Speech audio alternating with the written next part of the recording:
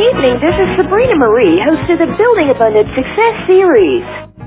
Our primetime mastermind that promotes empowered, focused, decisive action and inspired outcome.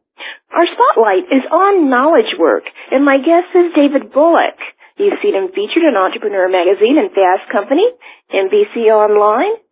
To reach David, go to his website, davidbullock.com. Fascinating topic. Let's get to it. I'm happy to have you back. Last time we talked a little bit about your background, but for those who may not have heard your first time with us, tell us a quick, background. Well, I'm a degreed mechanical engineer since 1990. Went from there into manufacturing with like the DuPont of the world and Mobil Oil corporations. Moved from that into the robotic industry. Worked my way from process engineering into sales, became a salesperson, and had a very good run there. We were able to accomplish $100 million in industrial sales in a 7-year period. And then in 2004, I made the leap and became an entrepreneur, went out on my own, and have now been a business owner since 2004 until now, primarily doing a lot of work on the Internet and that type of thing. And our most recent accomplishments, in 2008, we actually chronicled President Barack Obama's use of social media as he obtained the presidency in 2008, and we actually blueprinted that whole process, and that became a book, which then took us all over the world speaking. And then now we have retooled again, and now I'm working with a company. I'm a co-founder of a company called CEO Mastery, where we're doing executive training and high-level project management for companies. That's what I'm doing these days. Wow, that's awesome. Wonderful. You became an entrepreneur, and I know we have talked, and you mentioned something called knowledge work and listing of knowledge, creating your own economy. Why don't you get into that? What is that all about, and how did that help you? Well, knowledge work. Let's put a little background on it. As I said, I was an engineer for a long time working in manufacturing, and I realized that when you're making something, it's limited because it has cost associated with it. It has overhead. It has to be stored. It takes electricity. There's a limitation to it. And there's also infrastructure that's required to make that thing valuable. I noticed that in stark contrast to what I call knowledge work. If you're dealing with human capital, if you're dealing with skills and expertise that you carry with you, then your economy is with you because you're working with just pure knowledge. It doesn't take up any space. It doesn't take up any time. It's an idea transfer that then impacts and makes a difference somewhere else. Now, I didn't coin the phrase knowledge work. Knowledge work comes from a management consultant, first coined by a guy named Peter Drucker. Is his name. I believe it was 1959 that he talked about this thing called the knowledge worker. And that was someone who knew how to take information or take data and make it into valuable information that then could be applied in a value-added way within the organization or to an individual. That's what knowledge work is. Wow.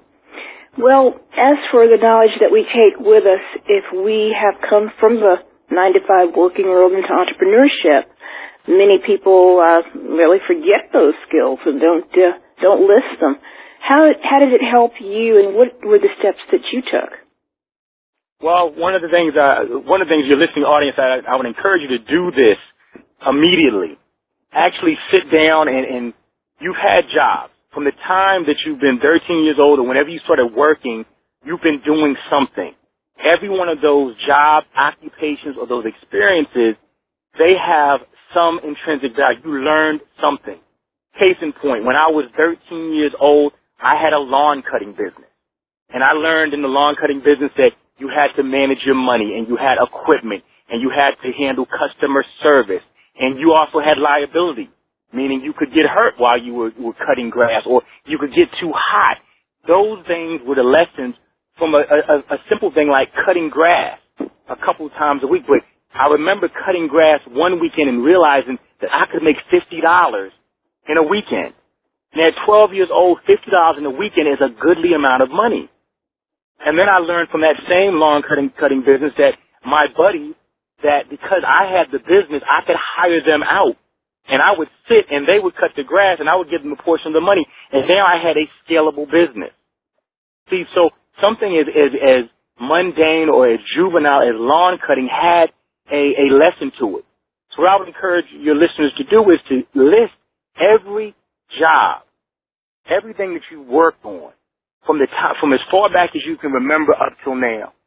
Because what I find is what people do is after they leave one job or one occupation, they forget about it. Like that's in my past. I don't do that anymore. But the lessons that you learned in that particular situation carry forward into whatever you're doing next. And what happens is people leave a job, their 9 to 5, they get fired, they get laid off, they leave, they resign, something happens, and they like curtain off that piece of their life and don't build upon it. And that will kill you if you're trying to, again, move forward and have a built upon career as opposed to starting all over again every time you get a new position. Mm-hmm.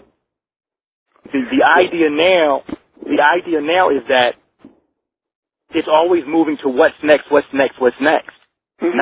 You're not going to be in one place now for 20 years. Not going to happen. Not anymore. The economy doesn't allow it. How fast do you think the economy's turning now, and what do you see us in the next 10 years as many people will change jobs more than several times in a lifetime now? Well, I think it's the job market is going to become what I call more portable, meaning it goes with you. You know, have computer, have internet, have skills in your head that you have to market yourself. You have to make the value for it. I think there's going to be a lot more of that because, I mean, when you have a website called dailyjobcut.com that scours the internet and tells you who's getting, you know, what places are getting laid off, who went bankrupt, what stores are closing, and it has normal news that thousands upon thousands of people are losing their jobs, their 9 to 5s every day, then obviously if jobs are being lost, those people have to do something or they will not survive. So I think this churn rate is going to actually, I don't think it's going to stabilize for quite some time, no matter what anyone says. Businesses are reconfiguring now. Mm-hmm. I mean, let's look at what's happened in the last several years. All of the manufacturing, well, not all of it, a lot of the manufacturing left the United States and moved to China. Mm-hmm. And that was a big deal. A lot of the customer service left the United States and went to India and into the Pacific Rim. Now what is happening now? A lot of that manufacturing is coming back to the United States because the economies have changed. So look, we had something some years ago where jobs left. Now they're coming back. Who says they're not going to go somewhere else? See, so this job churn is not just a matter of people losing their jobs. It's a matter of the jobs are actually moving to other parts of the world now. Mm-hmm. Okay, so these jobs are moving around, and for now they're coming back. Prayerfully, a lot more people are hoping that they wind up staying, but that may not be the case. Right. You mentioned a financial freedom profile and how technology now is actually replacing a lot of things. Can you get into these two topics? Oh, well, let's start with the technology is replacing a lot of mundane jobs. Mm-hmm. Anything that is repetitious, and I mean almost anything that does not require any thinking can be automated. I was in the robotic industry, and I remember, and it was well over 20 years ago, we put one robot into a booth at GM that was spraying, putting paint on a car. And I remember this older gentleman walked in and said, "You just got rid of your grandkid's job right there." Looking at me install this robot. Now I'm a young kid. I'm 20-something years old. I'm just saying I'm doing my job. I'm not worried about grandkids right now. I'm just putting this robot in because that's what I'm supposed to do. He was absolutely correct. That robot was replacing his job. Mm-hmm. Now the question is, are you just going to be replaced, or are you going to upgrade your skills because this robot needs to be programmed, it needs to be maintained, it needs to be serviced. It in itself, although it replaces one job, it creates 5 if you can see those jobs being created. So that's what I mean, that anything can be replaced by technology. from especially anything manual can be replaced, but let it not be something where you're just typing something or it's a form or even some forms of research can be handled with technology. So that definitely is something that we need to look at. Now, if you look at that in terms, we said into the financial freedom blueprint. Now, the financial freedom blueprint is looking at, can you see the opportunities that are being created with the displacement of these jobs and with the displacement of these tasks being outsourced and or automated? That, I think, is where the real skill is now. Can you take the knowledge of here's what's happening now, here's what's being displaced, and see where the market is going next, and you show up there? And I think personally, and this is just my view, that the place where there will always be opportunity will be human development, workforce development, helping people to learn how to think about what they should be thinking about. That's not going to change, because every time something dynamic happens in the marketplace, people have to think differently so that they can act differently. Right. So, okay, we're going to be replaced, and I know it's cost effective, and I can see major and smaller now companies getting ready to do that. What should we, as people who are just starting our businesses, also be looking for? Is there any other trend that you see that's coming down the pike? Well, the need for good communication, the need for good communication, I think, is one of the most valuable skills that anyone will ever have. Meaning, can you speak and articulate your idea quickly and succinctly? Can you get your point across? Can you write? Again, it goes back into communication. I mean, a human body can only do a couple of things. It can move around and it can communicate. That's it. That's it. Okay? So the ability to communicate effectively what your idea is, or more importantly, your value proposition for the idea, I think will be the most important skill to have. If you can't communicate, you're done. If you notice, even the President of the United States, because he speaks well and because he can convey a message that motivates people, that is valuable. That piece is, I can't even begin to speak how valuable that is. Now, the second skill I think that people really need to understand is when you're designing a business, design it correctly at the beginning. Know where the money is at the beginning. Know that it's scalable at the beginning. Don't let the money or the monetization be an afterthought. That old adage of, if you do what you love, you'll never work a day in your life, and don't worry about the money. Wait a minute. Business equals monetization and money. Right. So why in the world would you start a business and not know where the money's coming from? Well, I'm doing it for the love. Well, that's great, but when the electric bill comes, love is not going to pay for the electric bill. Now, yes, you want to be motivated. You definitely want to be motivated to do what needs to be done, but pick a business that makes money. And here's what I've learned. If you pick a business that actually is monetizable, really does make money, then you will have enough of the resources to do what you love. Amen. Okay? Mm-hmm. The other distinction is people don't understand that it takes just as much to sell a $3,000 item or a $30,000 item. It actually takes less effort to sell a high-ticket item to someone who wants it, they need it, and they can afford it. It takes less effort to sell that than it takes to sell something for $39. You know why? Because the $39 item or the $19 item is competing against dinner at McDonald's, a couple pizzas, a bottle of wine, which means, but something that is $30,000, $40,000, $3,000, it's competing against nothing except the need and want of that client. That's it. Do they really want it? Yes or no? And do they want to pay that amount? Yes or no? Not, well, I could spend this money for dinner tonight.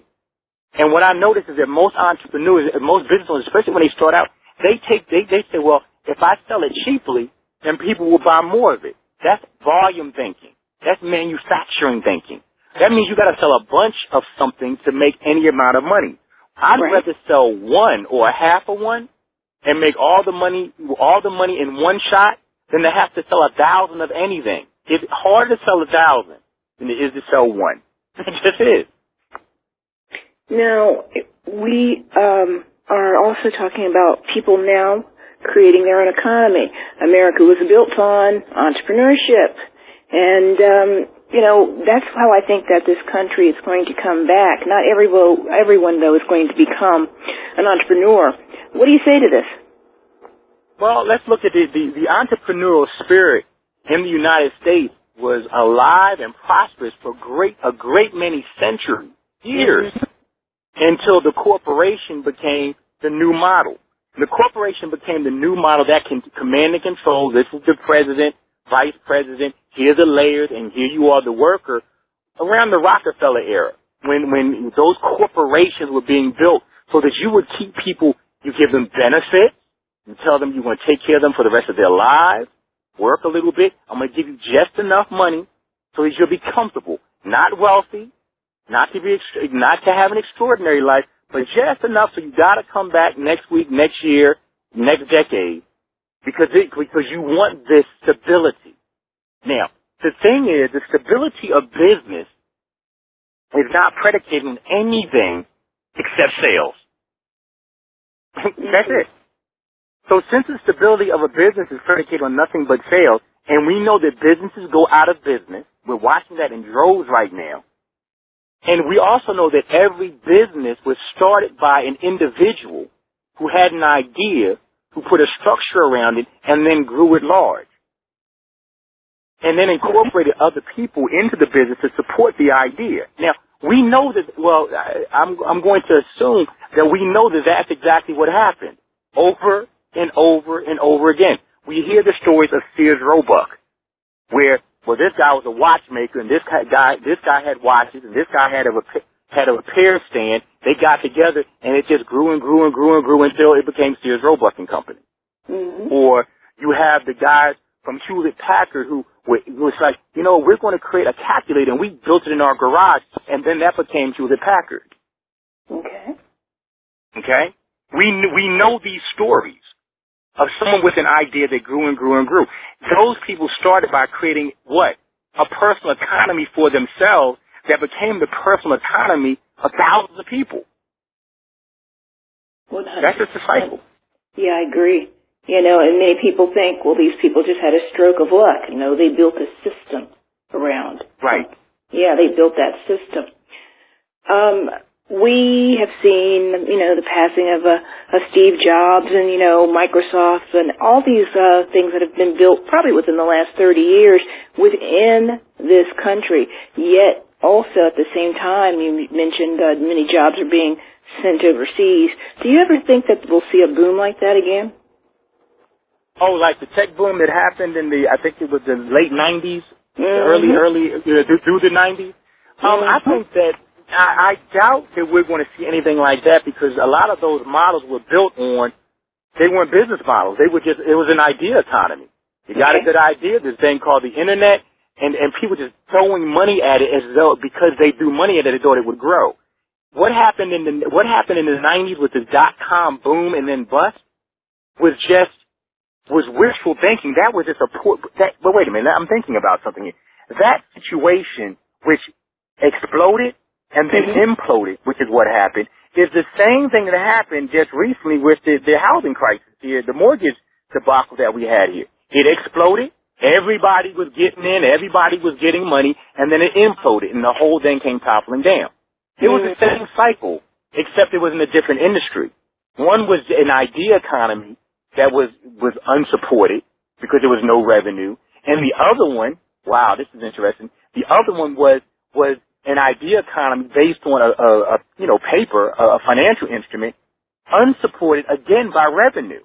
Okay. The people who were getting those mortgages did not have the revenue to support the mortgages. And if you look at both of these bust situations, boom and then bust, both of them were unsupported by the revenues that needed to be in place, which goes back to the business model of the businesses in business is only supported by one thing, sales. Right. That's it. So you see, you don't see that happening again. Well, no, I see it happening because what will happen as humans is we will forget about what happened in the computer industry. We will forget what happened in the mortgage industry, and we'll find another industry like this one that will be unsupported by revenue. The money will go in, and it will topple the economy again. Okay. And now that I say it that way, I'm going to be looking out for what is the next thing that people just going to, like, set up and bolster and move that is not supported by revenue, and it's going to run up, and then it's going to implode. And I bet you, I would almost bet that it's going to be an unsupported revenue situation again. But you also have to recognize something else. Even in those downtime or when things are imploding, someone is making money on going up, and someone is making money on the way down.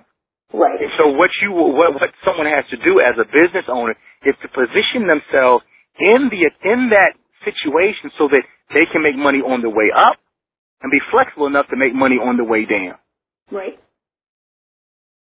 Now, you're speaking on something that we both may know or have knowledge of.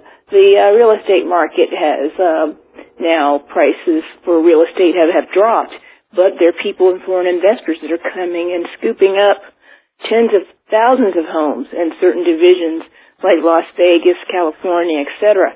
Are you familiar with this? Absolutely. Absolutely. I mean, the money right now, the world's economy has shifted. A lot of the money that has been sitting and waiting for such an event has been sitting in the Pacific Rim. That's where all the money is now. And they're coming to the United States and said, okay, it's now time to buy. We're based on bottom prices now. It's time to buy. And they own a lot of New York, a lot of Las Vegas, and they're scooping up because it's time to buy. But you also have to realize, if you go back to a strategy, the people in the Pacific Rim, they create 100-year business plans. Not, here's my 5-year projection. They'll sit and wait for the opportunity to be able to move forward. To be successful, you cannot be an opportunist until you have actually exploited the opportunity. Meaning, you create the opportunity by being ready for it, and when the time is right, then you come in and actually take advantage of it. You can't just run in, make money quickly, and hope that is going to continue, because those aren't long-term plays. So again, this goes back to really, can you see what's happening? Do you want to apply knowledge? Because it goes back to what we started with. They are seeing, here's an opportunity based on what we know. Here's how we're going to move and invest our time, effort, and money. And now we're going to take advantage of it. And again, as I'm looking at this now, it goes back to actually having information that's valuable, and then acting, and then having the resources to act upon it. What I'm getting to is that it's the same cycle, it's the same thinking, no matter what the scenario is, over and over again. All right. Well, you mentioned the eastern the Pacific Rim. Now let's move it back to the eastern side. We have many great cities, Detroit, Washington, D.C. Let's mention Detroit. That has gone down because of the, auto industry, et cetera. That was once a thriving city. And I'm sure you have many others like it. Do you see many of these investors and whatnot investing in places like that because of historical value? No. I mean, let's look at where they're investing. You're talking about New York. You're talking about Las Vegas. You're talking about Branson, Missouri. You're talking about the economy is shifting towards entertainment and experience, and not gravitating to manufacturing. Those cities like Pittsburgh, Detroit, that were built on manufacturing. When manufacturing is now very mobile, manufacturing can be displaced, but an experience is tied to a place. Las Vegas is an experience economy. The bright lights, the big city, casinos. Dubai is an experience economy. It used to be called tourism, but really it's an experience. You can only get that experience over there. But I can manufacture something anywhere. I just need the natural resources. See, so if my thinking is correct, and I have to go and actually validate this, I'm thinking that people are now buying and investing where there is a unique experience based on location, as opposed to gravitating to it has to be made here because we know now nothing has to be made anywhere anymore. Right. Jobs and manufacturing can be shipped anywhere. So what do you see for these individual cities like the Pittsburghs and the old, manufacturing places? Because they do have some historical value. Do you just see them going to waste completely? Oh no, I think what will have to happen there is going to be more of a marketing situation where they're going to have to reposition themselves as historical. I mean, here's what we were doing. You will see this here and only here.